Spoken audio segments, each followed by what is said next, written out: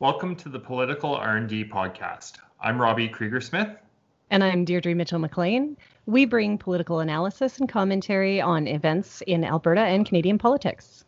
We discuss policy and look for expert insights into topics relevant to government, policymakers, and issues that face voters.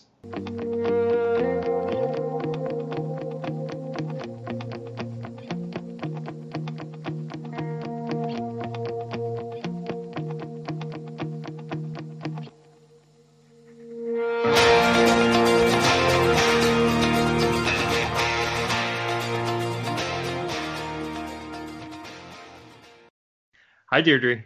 Hi, Robbie. So today is June 5th, and we've been teasing for a long time, but now we're actually going to follow through on recording a podcast talking federal politics. Yay! Yay! With the federal election coming up on October 21st, things are going to ramp up, and we're already starting to see the leaders make their pitches to Canadians. And so we're going to regularly be talking about and looking at federal politics in the campaign for the next federal election. Absolutely. And let's start with a little bit of background on what was going on, I guess, last election. So 2015 saw a huge increase in voter turnout. And I say a huge increase, even though it was only like 3 million. But on average, the years before, actually since 1988, the average voter turnout was 13,746,000. So, 568. Those numbers are fairly equal between 1988 and 2011, with the voter turnout being kind of on a plus minus. It was equal. But in 2015, there were 17,559,353 people that voted. So it was a really big boost. Yeah, and whether or not we're going to keep seeing that, I don't know.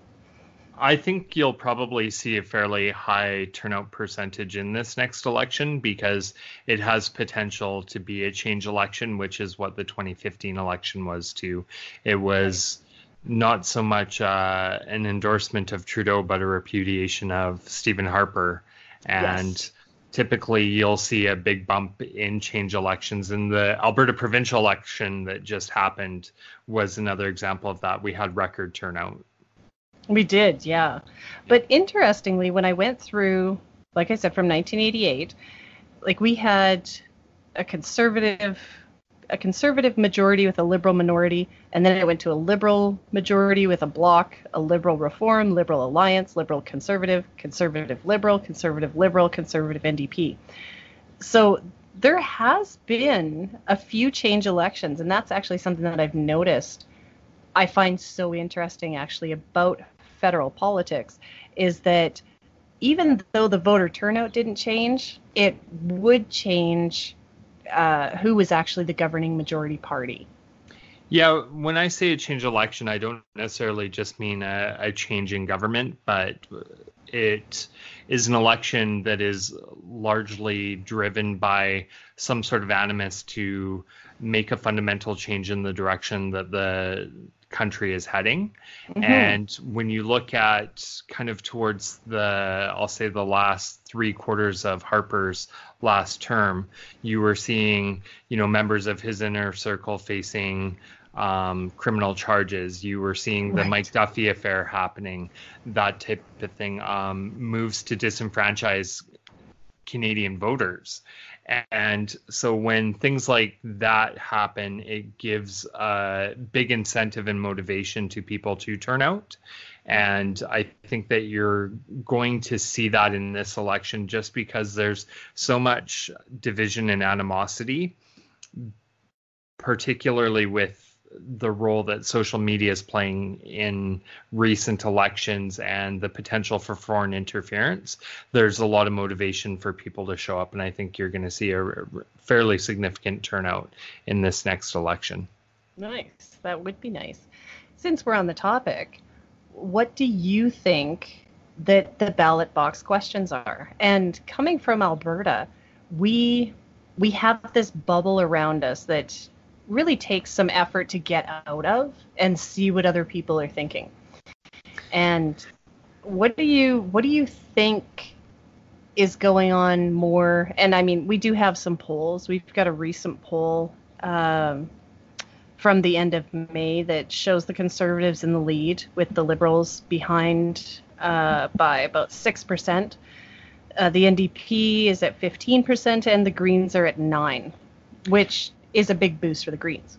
Yep, it is. The Conservatives are going to want the ballot box question to be, can you trust Justin Trudeau, given his track record and some of the whiffs of scandal that are surrounding him? That'll be kind of the first question that they're going to try and raise. The second question that they are going to try and raise is affordability for families and the impact that the carbon tax is going to have on day-to-day life for families. So you'll see a bit of a lift of what the ballot box question was in Alberta and in Saskatchewan and in Ontario. And what the Conservatives are going to try and do is they're going to paint themselves as the family-friendly option that will make sure that you can afford to pay your bills. I think what the Liberals are hoping the ballot box question will be is, what type of society do we want to live in? And are we open and tolerant, or are we going to become closed off and bigoted? Are we going to allow the kind of alt-right elements to become entrenched in our society, and are we going to be closed to immigrants? And I think the other question that they hope this election will be about the environment and the climate crisis, and whether or not there is a climate crisis, and what do we do to try and stave that off.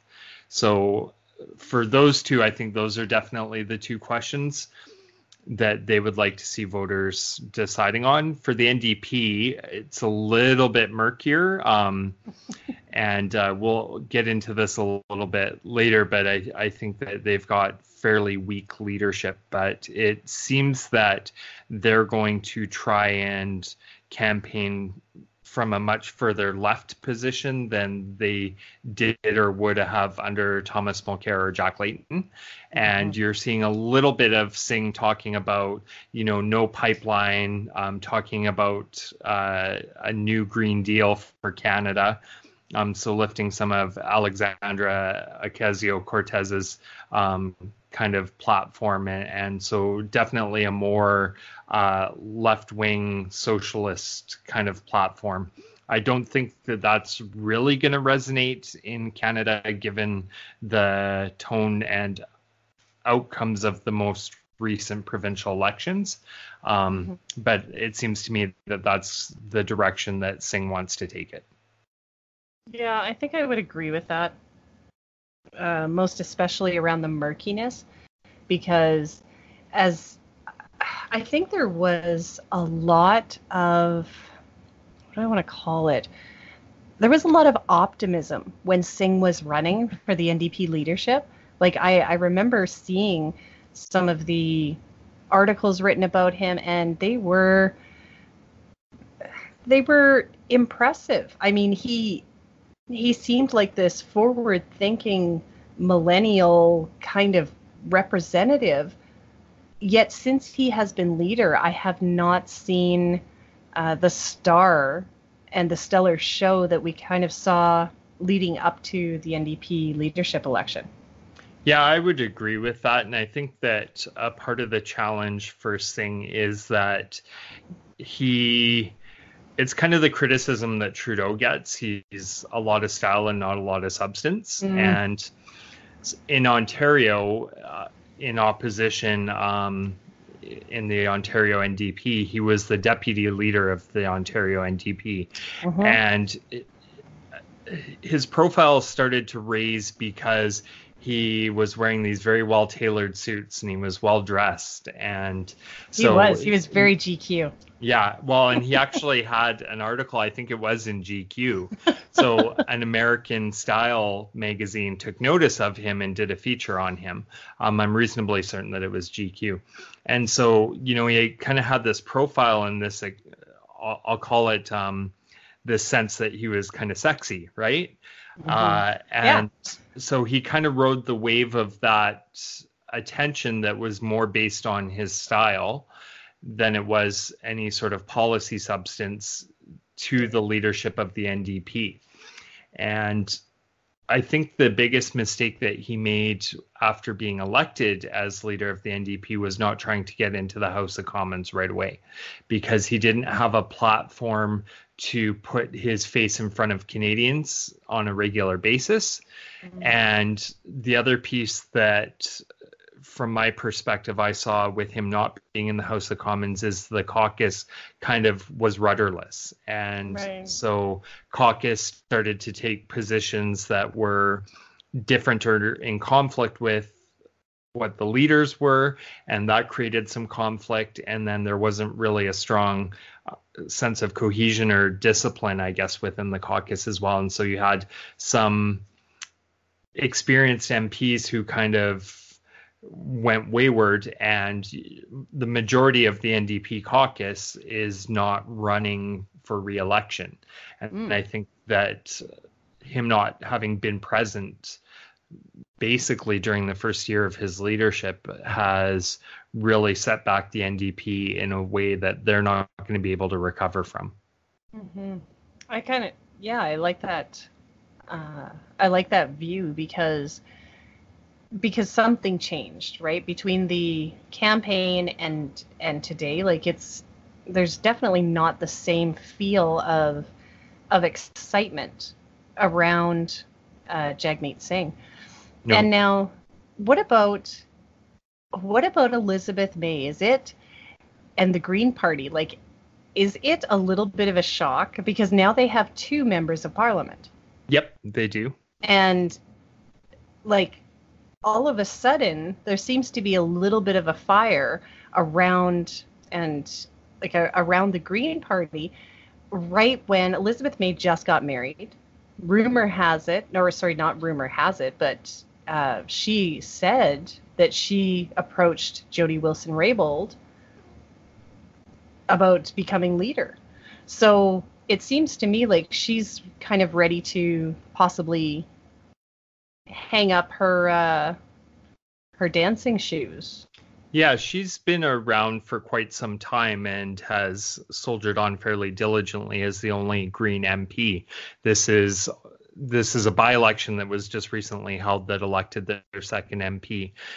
She's mid 60s to late 60s, and I think that, she's worked really hard to build the profile of the Green Party in Canada, and she's been voted numerous times to be one of the top legislators in the House of Commons. So she's obviously commanded the respect of her peers. But I think that, she saw an opportunity when Wilson-Raybould and Philpott stepped down to maybe bring some fresh blood into the party leadership, give her an out to make her exit from politics and still ensure that the Green Party was sustainable. But the challenge there is that there isn't a lot of infrastructure and support. And in a lot of ways for Wilson-Raybould and Philpott, there isn't a great deal of benefit to them necessarily running for the Green Party or leading the Green Party. I think that the Green Party probably needs the 2 of them more than they need the Green Party. Right. That being said, I don't think either of their electoral prospects are particularly rosy. But well, wait. Before we get into that, maybe a little bit of backstory on that, because Jody Wilson-Raybould and Jane Philpott gave their announcements on May 27th that they were both going to be running as independents, because both of them were both expelled from the Liberal Party? Yes. They were both expelled at the same time. They were both expelled at the same time. Within days, yeah. Yeah, no, it was the same day. So, both of them had stepped down from cabinet, but were still sitting as caucus members. And then kind of culminating from all the media commentary that they were providing and the constant swipes that they were taking at the leadership of the party, the caucus did make the decision to get rid of them. So, and they really did have to. But we waited, over the weekend last week, and on Monday they both made their announcement. Do you think it was a missed opportunity? Because that's how I felt with it. I felt that they missed an opportunity. Now, granted, like I said, we're 5 months away from a federal election. I don't know what kind of an opportunity that really presented them, but I feel like they could have done something more. Yeah. So, I mean, there's only been a handful of independents that have been elected in the history of the parliament. It's not completely unprecedented, but there isn't a lot. And I think the calculation that they're making is that they are kind of household names to engaged Canadians. And the comments that I heard from Jody Wilson-Raybould specifically were that while she had a lot in common with the Green Party, she didn't want to be beholden to party leadership and having to represent a party's policies or stances. She wanted to do what she felt was in her best interest or the best interest of her constituents. And I think that particularly in the case of Wilson-Raybould, what she's most interested in is what's best for Jody and not even what's best for her constituents. Maybe sometimes that aligns, but she definitely seems to have a bit of a God complex, in my view. And, initially I was quite complimentary towards her standing up against Trudeau. And I still think that she did the right thing in leaving cabinet and holding him accountable for the pressure that was applied. But I think she's overplayed her hand and that she doesn't have as strong a hand as she seems to think she does. So I think that she's going to have a tough time getting reelected. But she does think that she's got a stronger case to be able to run as an independent and truly be independent and do what she thinks is best. And I'm still undecided about all of that. In a way, I almost feel, and maybe because the announcement that they were going to run as independents was fairly anticlimactic from what had been happening prior to that, right? There was the SNC Lavalin scandal. There was Jody Wilson-Raybould saying, I'm standing up for what's right. There were all of those things that were going on that, in a way, it almost feels like with the announcement that they were going to run as independents that they peaked too soon. Yep, I would agree with that. And, just again, generally speaking, as an independent, you don't have the same resources. You're not going to have the same marketing clout. Definitely, just because of the way they've left government and cabinet and the caucus, there's definitely a storyline there that I think media is going to be interested in, but it'll be interesting to see whether or not they're able to leverage that into enough coverage to be able to establish themselves as credible options. Now, the one thing that I think potentially could benefit or help them is that it's very uncommon for a prime minister to serve one term. Right. Usually you do get a couple cracks at it. And largely the position that the Liberals find themselves in is because of the whole controversy around Jody Wilson-Raybould and the handling of SNC Lavalin. And it's really tarnished, I would say, more so the Trudeau brand than the Liberal brand. So there's potential that if the Liberals do run a really strong campaign, that they're still able to get into that territory where they may find themselves forming a minority government, or perhaps the Conservatives are forming a minority government. But I think it's going to be really challenging for the Liberals to form a majority. And so if they do find themselves in a position where they do get reelected and the Liberals have a minority government, then they've got some pretty strong leverage to be able to force through some policy that they would like to see advocated for. Okay. And that makes sense. That makes sense to me. As we do move towards the campaigns, which, like I had said this in our preamble, so to speak, that have we been seeing? I don't feel like we've been seeing a constant campaign like we saw in Alberta over the last couple of years. And granted, it's a little bit different because we had leadership races, we had parties merging, we had parties, imploding. All of these things were happening in Alberta that it made it seem like it was very constant. And I don't feel like that happened federally, but I'm not positive.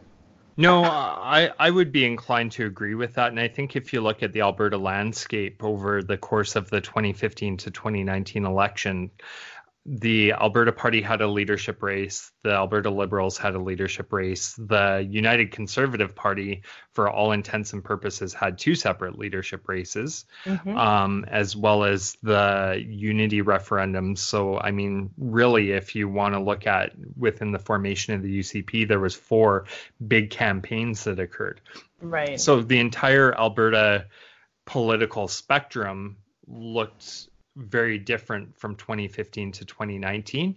And you're right, it was essentially nonstop campaigning. And you and I were both involved in leadership races and so much of that. Yeah. And so it just felt like nonstop politics. And as somebody who loves politics, I was politicked out. Right. Yeah. There are times now I never took a break. Yeah. Like I really, I would say that I'm not doing this today, but I would always kind of get sucked back in.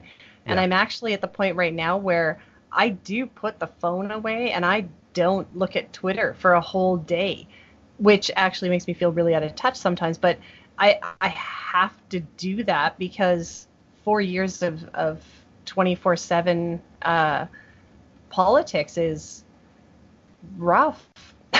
Yeah, no, it definitely is. And I know you were working for a good portion of your time involved in politics. I had a full-time job.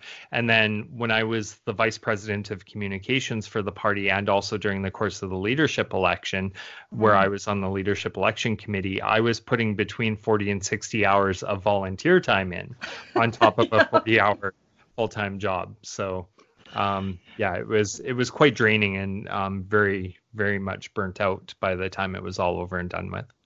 Mm-hmm. And it really was. It was just full time, but we haven't really seen it kick up entirely. But at the same time, Andrew Scheer, who has really been under fire for a number of months, I'm going to say. I can't give an exact timeline, but for a number of months, people have been pressuring Andrew Scheer to stand up to the alt-right. So there was that town hall where one of the participants stood up and was talking about Pizzagate, and Andrew Scheer, instead of correcting the gentleman, instead of saying, by the way, that was a complete myth, that never happened, he just responded to the rest of the question. And so these are events that have happened that have caused media and interested individuals to call Andrew Scheer out and say, you need to do something about the alt-right interest in the Conservative Party. And he did that. On May the 28th, Tuesday, May the 28th, he finally gave a speech that actually addressed some of that alt-right sentiment, some of... I was impressed. Yeah, I thought it was a really strong speech.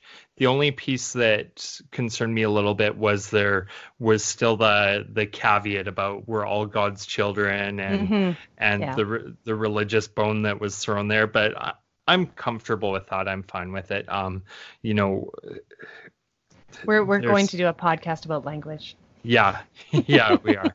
Um, so Shear's communications director is Brock Harrison, who's an Albertan, and was Mhm. Danielle Smith's communications person when the Wild Rose kind of rose to prominence. And he's very talented. He's a very, very sharp fellow.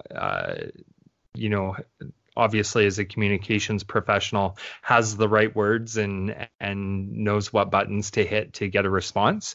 And I thought it was a really good speech. Mhm. The problem is that the rhetoric doesn't always match the actions. And so the challenge for Scheer is going to be, can he maintain this positive conservative message and demonstrate through his actions that the words have weight and Meaning? meaning? Yeah, exactly. Now, the other thing that I'll say is, in today's political climate, I'm not so sure that it matters, because people are looking for confirmation of their biases, and the people who aren't going to vote for Scheer aren't going to vote for Scheer. It wouldn't matter if he brought in 1 million immigrants and he, converted to Islam. At the Mhm. end of the day, if they're anti-conservative, and they'd have a reason to not support them, and vice versa. So it's a very small percentage of voters that are going to be influenced by those speeches and those positions. And I don't think it really matters. But that's the small number of voters, which is why I brought that number up at the beginning of the cast, because from 1988 to 2011, the average didn't sway that much. That 13,746,568 voters. The lowest was 12,997,185. The highest during that time was 14,908,703. These numbers don't shift all that much, like Nope. until 2015.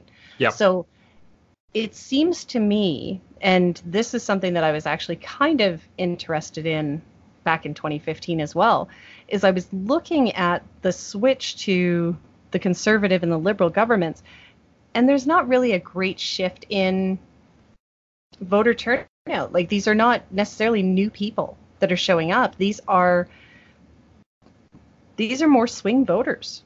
Like, Yep. there are just more people who are willing to move between the liberal conservative brand, which also kind of tells me that the liberal and conservative brand are not that different. No, they're two sides of the same coin, and Yeah. really they're both fairly neoliberal in terms of their policy. I don't think, to be honest, that the campaigns and the rhetoric leading up to them make that big of a difference. Oh, come And on. Harper's were awful.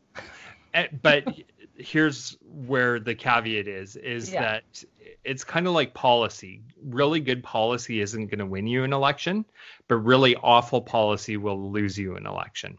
Right. And I Okay. think for the most part, campaigns are very much the same way. If there's a sentiment and a perception or feeling amongst the electorate that it's time for a change, that change is going to happen.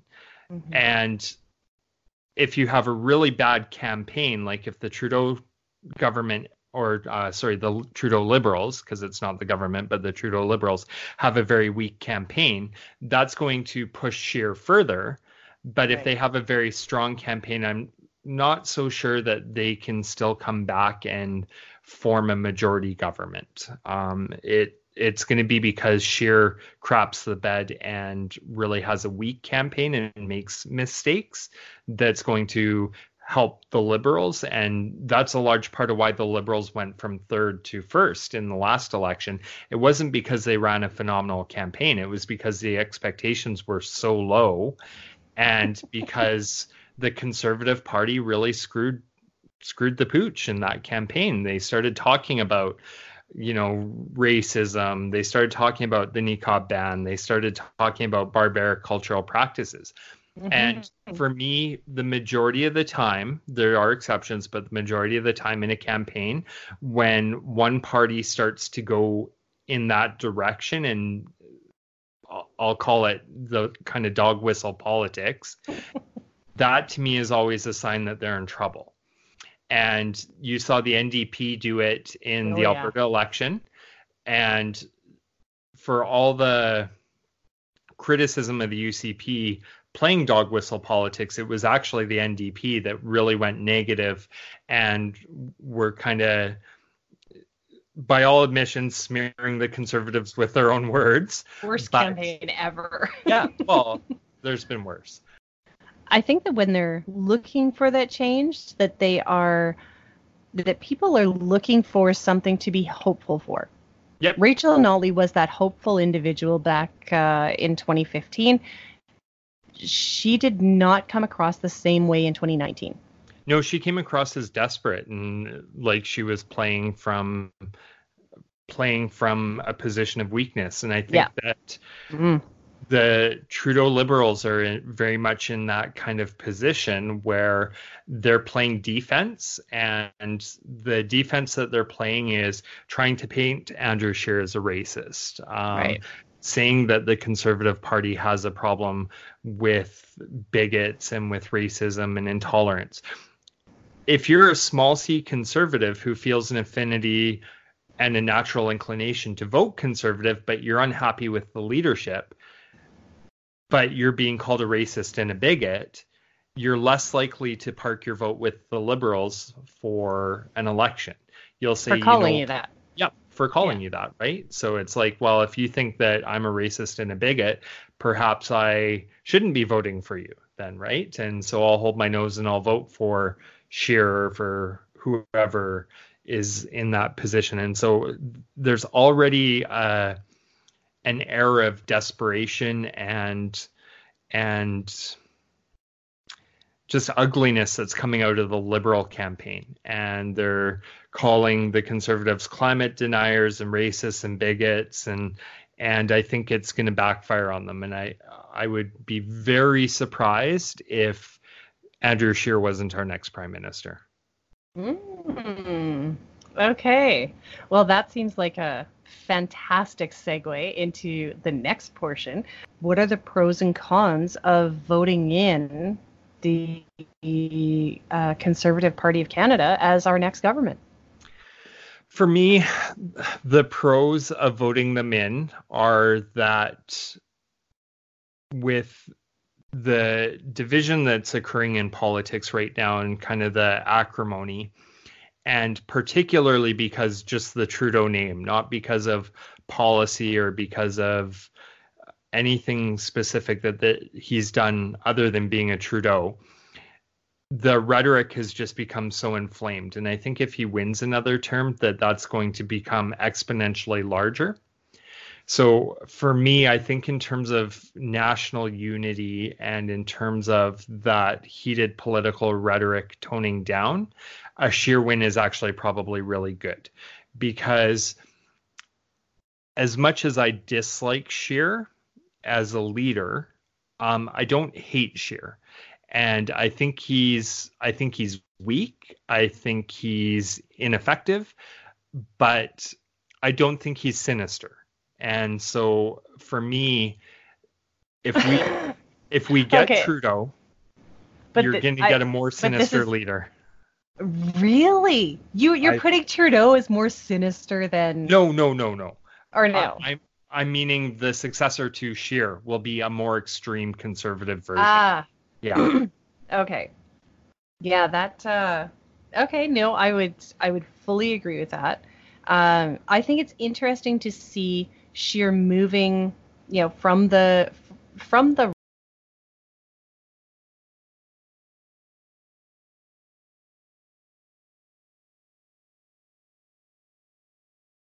it was a good move on his part. That speech, like you said, it was the language was correct. It mostly hit the right notes. Yes, obviously he still needs to keep the base of people who all believe they're God's children happy.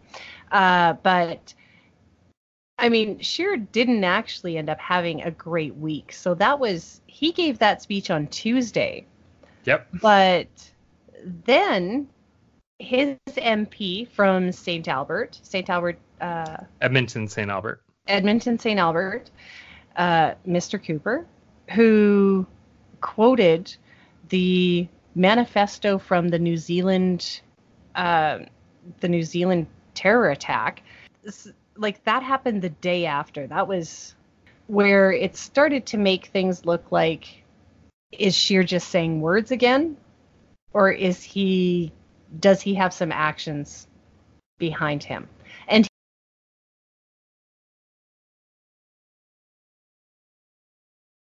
here's where Scheer can kind of walk a fine line. Of course, the Liberals are going to call for, and not just the Liberals, but opponents of the Conservatives, whether they be NDP, Green, or Liberal, are going to call for Michael Cooper to be removed from that committee. It's something he's really passionate about. He has attempted to sponsor a private member's bill related to justice and the death of Constable Wynne, who was ambushed in a casino while he was trying to apprehend a criminal and killed in St. Albert.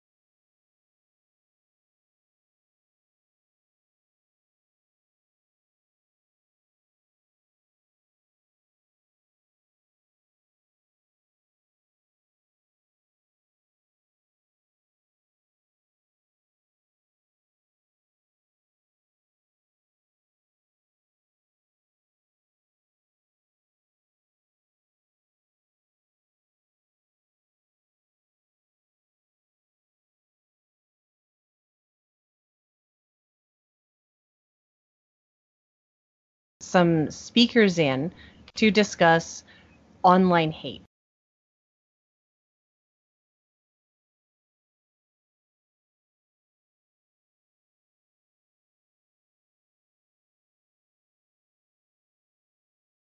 That's accurate.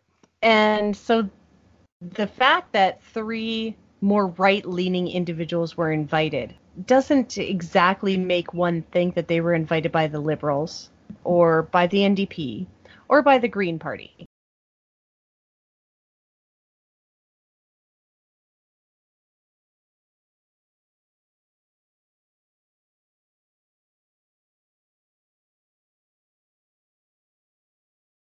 Contributor.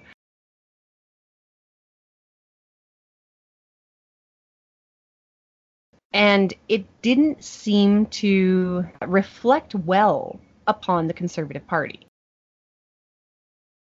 since Andrew Scheer made that speech. Since Andrew Scheer said, if these are your views, you're not welcome. So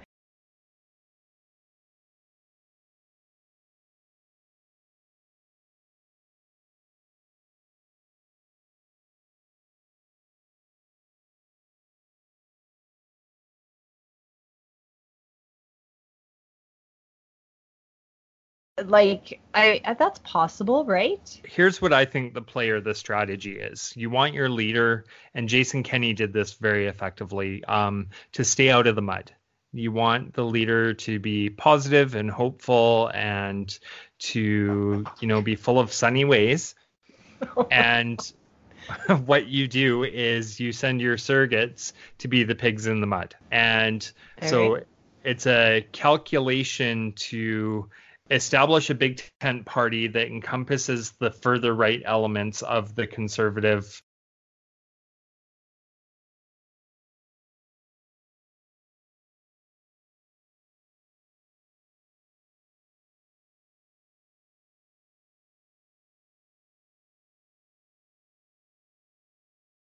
And so it hurts, but okay, yeah, keep going. yeah. And so, I mean, ultimately, it's just a numbers game. At the end of the day, in order for the Conservatives to be able to form government, they need to maintain those kind of more fundamentalist, extreme right-wing voices that may be more naturally attracted to a Maxime Bernier as a leader. And, and he really wasn't even on the list, but I mean, we were going to talk pros and cons of electing Andrew Scheer. I think we've actually done a fairly decent job of that, is really in just to say that with the CPC, much like the UCP in Alberta, actually, is that it's such a mixed bag of nuts that you really didn't know where you were going to get. Yep. And I think that's kind of what the CPC is doing as well, is that, hey, I could be extreme right wing, but I feel at home in the CPC.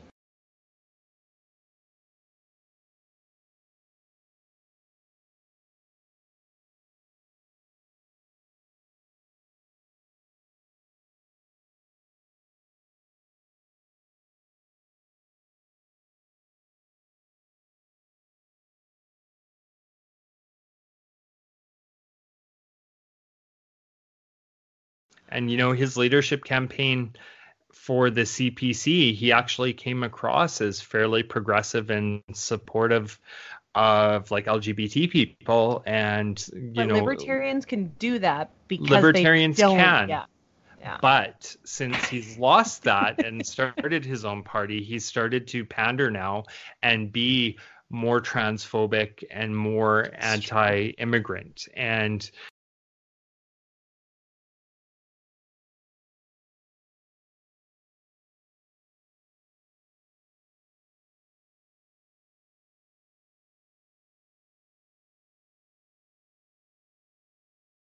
a moderate center-right leader, he belongs in the Conservative Party. He's not going to peel off enough votes from the moderates in the Conservative Party to be able to form government.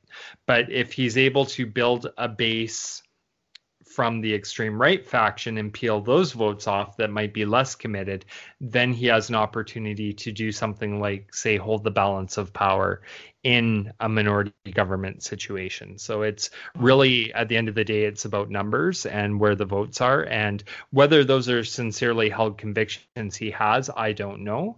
Mm-hmm. But this is one of the challenges of politics, electoral politics, in a first past the post system, is they're looking at the numbers and where they can potentially garner votes and get themselves enough support to be in a position where they've got some influence. And it's not just a numbers game when the vote comes around, but it's also a numbers game as far as donations go.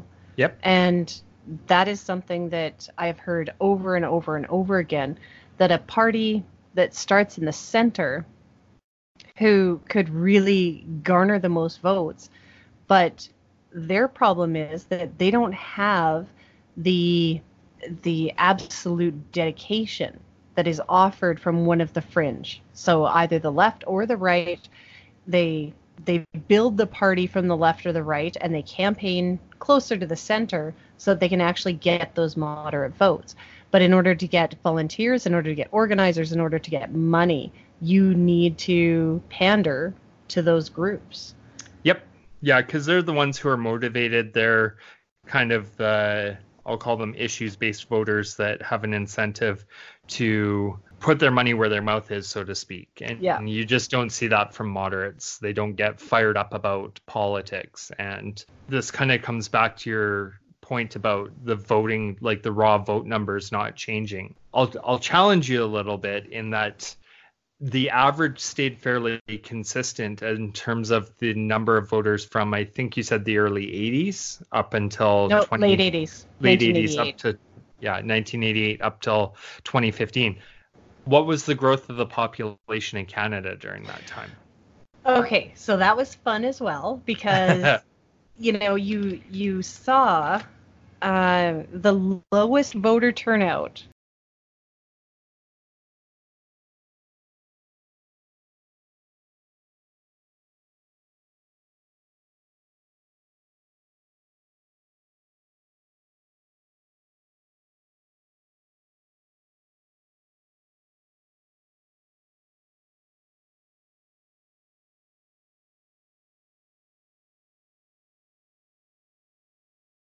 at 58%, but the numbers didn't change, right? Yes. So So in that was terms of raw because of the votes, population. yeah, in terms of raw votes, it stayed within a reasonable amount the same. Right. But the population was growing. And so what you're seeing is more people have become disengaged in terms of raw numbers and just aren't turning out. And so Right. I think that kind of reinforces the point that it's more the extremes that are motivated to come out and to vote and to be a part of political parties and to advocate for policy and donate. And that's what's led us to the point where we've got this polarization and where the rhetoric is so heated. That and the advent of social media has pushed moderates out, and they become disengaged and just don't have the energy to put up with the constant animosity and heated rhetoric. Yeah, and I mean that was something that I think that I found the most difficult was that before I was involved in politics, I mean, I love to say that I wasn't paying attention, but when I really look back on, life, I remember Jack Layton. I Mm-hmm. remember what he was doing. I remember the effect that his words, that his speeches kind of had on me personally. Yeah. And that was an actual effect. But so even for someone who would have proclaimed at the time that I had absolutely no interest in politics and I wanted nothing to do with politics, I knew who Jack Layton was. He affected me. Yep. Right? Well, Like and that. Jack Layton, there's periodically in any democracy, in my view, leaders that have charisma and just a general appeal. And you're a self-described conservative, but Jack Layton, because of that charisma and relatability, appealed to you. And Yeah. he did for sure to me too. And when you looked at I'll call it absence of strong leadership in the Liberal Party at the time, Jack Layton, for somebody who potentially has some progressive leanings, was a more appealing option because of that charisma. But they also, and now I'm not as what do I call it? I don't have the connection to federal politics that I do to provincial politics. Yeah. And so I'm not 100% if this is the same for everyone, but I don't really have a major horse in the race federally. No. So, I mean, I think on behalf, in memory of Jack Layton, I may have voted for NDP again in 2015. Mulcair was not someone that I was really, he didn't move me under any circumstances. But also because of what was going on federally, we saw the NDP taking more of a centrist stance, the Liberals out-lefting the NDP, and Harper. Yeah. I mean, economically, Harper's plan was the best for my family at the time. The NDP's plan seemed the most reasonable to me at the time. And again, it could be because I'm kind of new to politics. In the grand scheme of things, I haven't been involved since I was 12. So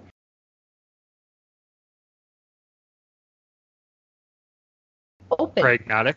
But also, I'm open to experimentation federally.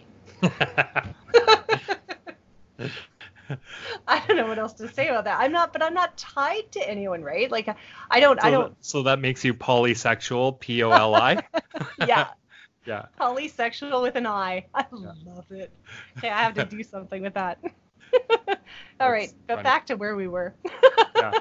Yeah, so I don't think any of these leaders are particularly dynamic. And I think with weak policy and strong charisma, you can appeal more broadly than you will with strong policy and no charisma. And you only have to look at Stefan Dion or Michael Ignatieff to see that. In terms of policy, looks very similar to what Justin Trudeau's did, Hmm. but they just lack that kind of je ne sais quoi that Right. Justin Trudeau appeared to have when he first started. But now we've mostly realized that he's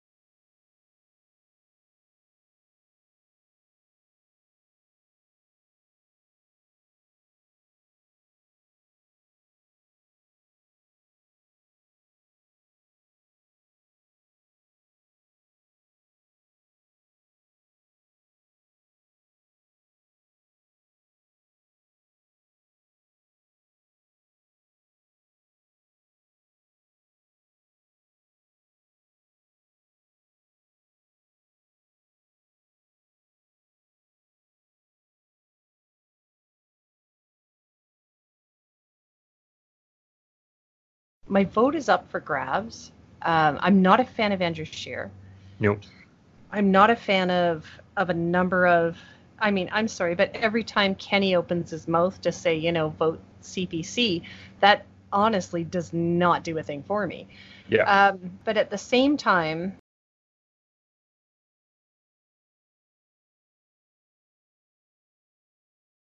I do not wish that on the country. Nope. And No, I don't. I think that is one. I think that's one thing that actually might push me to give my vote to the Conservative Party, not because I support them.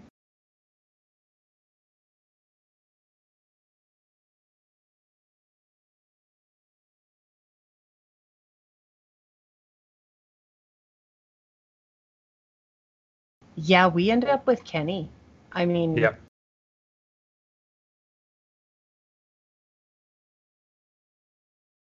I think we're all going to pay.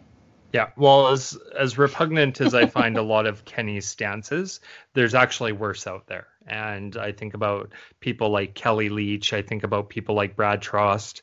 I think about the new version of Maxime Bernier, and all of those people.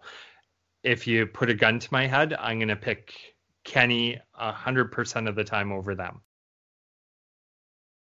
I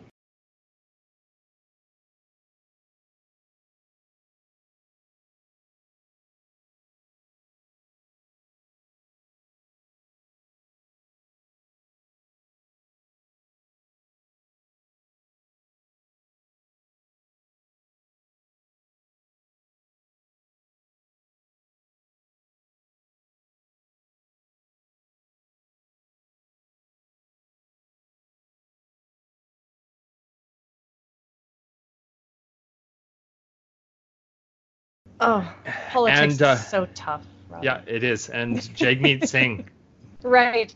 does he Okay. have a chance? No, he doesn't have a chance. No, He he doesn't doesn't. have a chance because at one point he was the guy to watch. He was the up and coming person who was going to make a difference. And when he was elected, he stuttered and he didn't answer questions and people lost interest. And more than that, he was invisible for a long period of time. When he was visible, he was incoherent. He took conflicting stances between himself and his caucus and traditional NDP kind of positions. And he just did not articulate his vision or who he was very well. And I still don't think he's done that.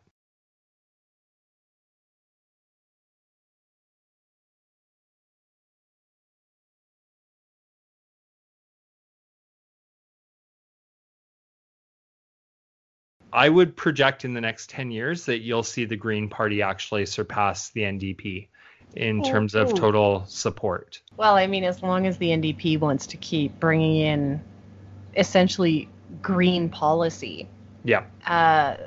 They're not doing themselves any favors. No, they're not. And Naomi Klein needs to just join the Green Party already and go do that. I think she's probably too extreme for the Green Party, to be honest. But that's the problem. I think the NDP, and I think this is the case in Alberta as well, the NDP is undergoing a bit of an identity crisis. And the one person who, to me, kind of stands out as a potential, if she were to go and run federally and to become the leader of the federal NDP, I think that they appeal very broadly across the rest of the country.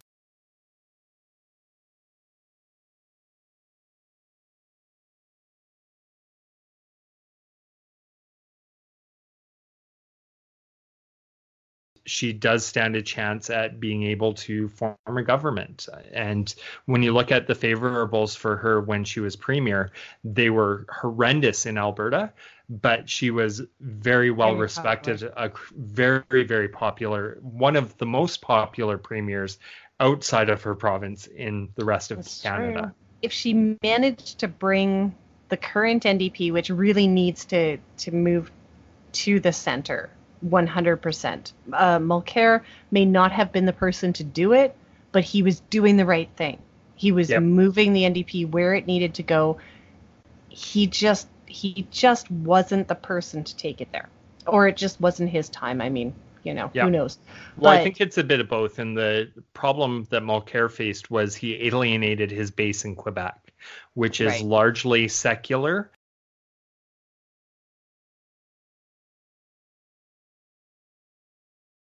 Being truly secular. And Quebec's version of secularism very often comes across as being Islamophobic. Mulcair took a position, and I think it was a principled position, and I don't like the guy.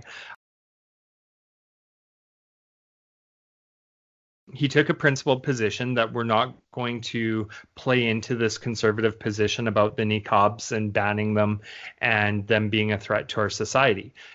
And he did that to the detriment of his electoral prospects. And it alienated a lot of people and pushed them towards the conservatives in Quebec. And so you had a lot of people going from the NDP to the conservatives. Federal politics, I find it interesting because the dynamics are so different, right? Yeah. In Alberta, you can pretty much say, sure, we have this rural-urban thing.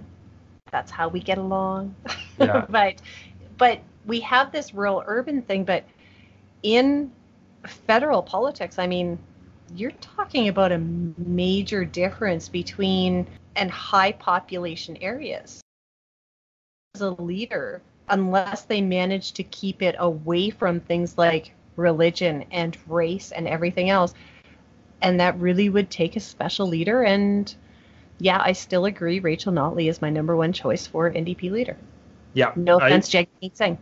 No, I think that Jagmeet will be out after this election, and then the NDP is really going to need to do some soul searching in terms of what its core identity is. And if Rachel Notley is a part of that, I think that she potentially pulls away a lot of progressive voters from the Liberals who have parked their votes there, and could send the Liberals into the wilderness again for another period of time.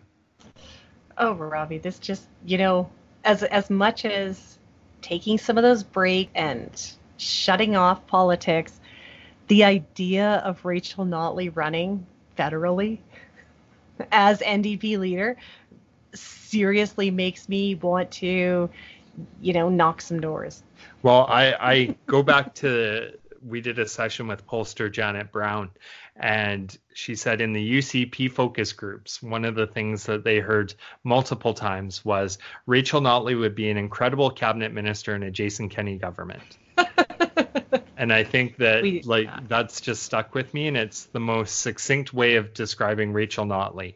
I think Rachel's a leader, but I don't think she was capable of developing the talent around her in such a short period of time, but was very, very competent and capable as premier, and would make a great leader federally as well. Oh, for sure. Okay, well, I think we're going to have to wrap it up there because people are mowing their lawns, and that's probably coming through. Yep. Let's chat soon. Okay, bye, Robbie. Bye, Deirdre. Thanks for joining us for this episode. This has been the Political R&D Podcast with Robbie Krieger-Smith and Deirdre Mitchell-McLean. Where can people find you, Deirdre? They can find me on Twitter at Mitchell_AB. And you can find me online at RKS Alberta. The Political R&D Podcast is available wherever you get your podcast, and you can follow us on Facebook and Twitter at Political RND.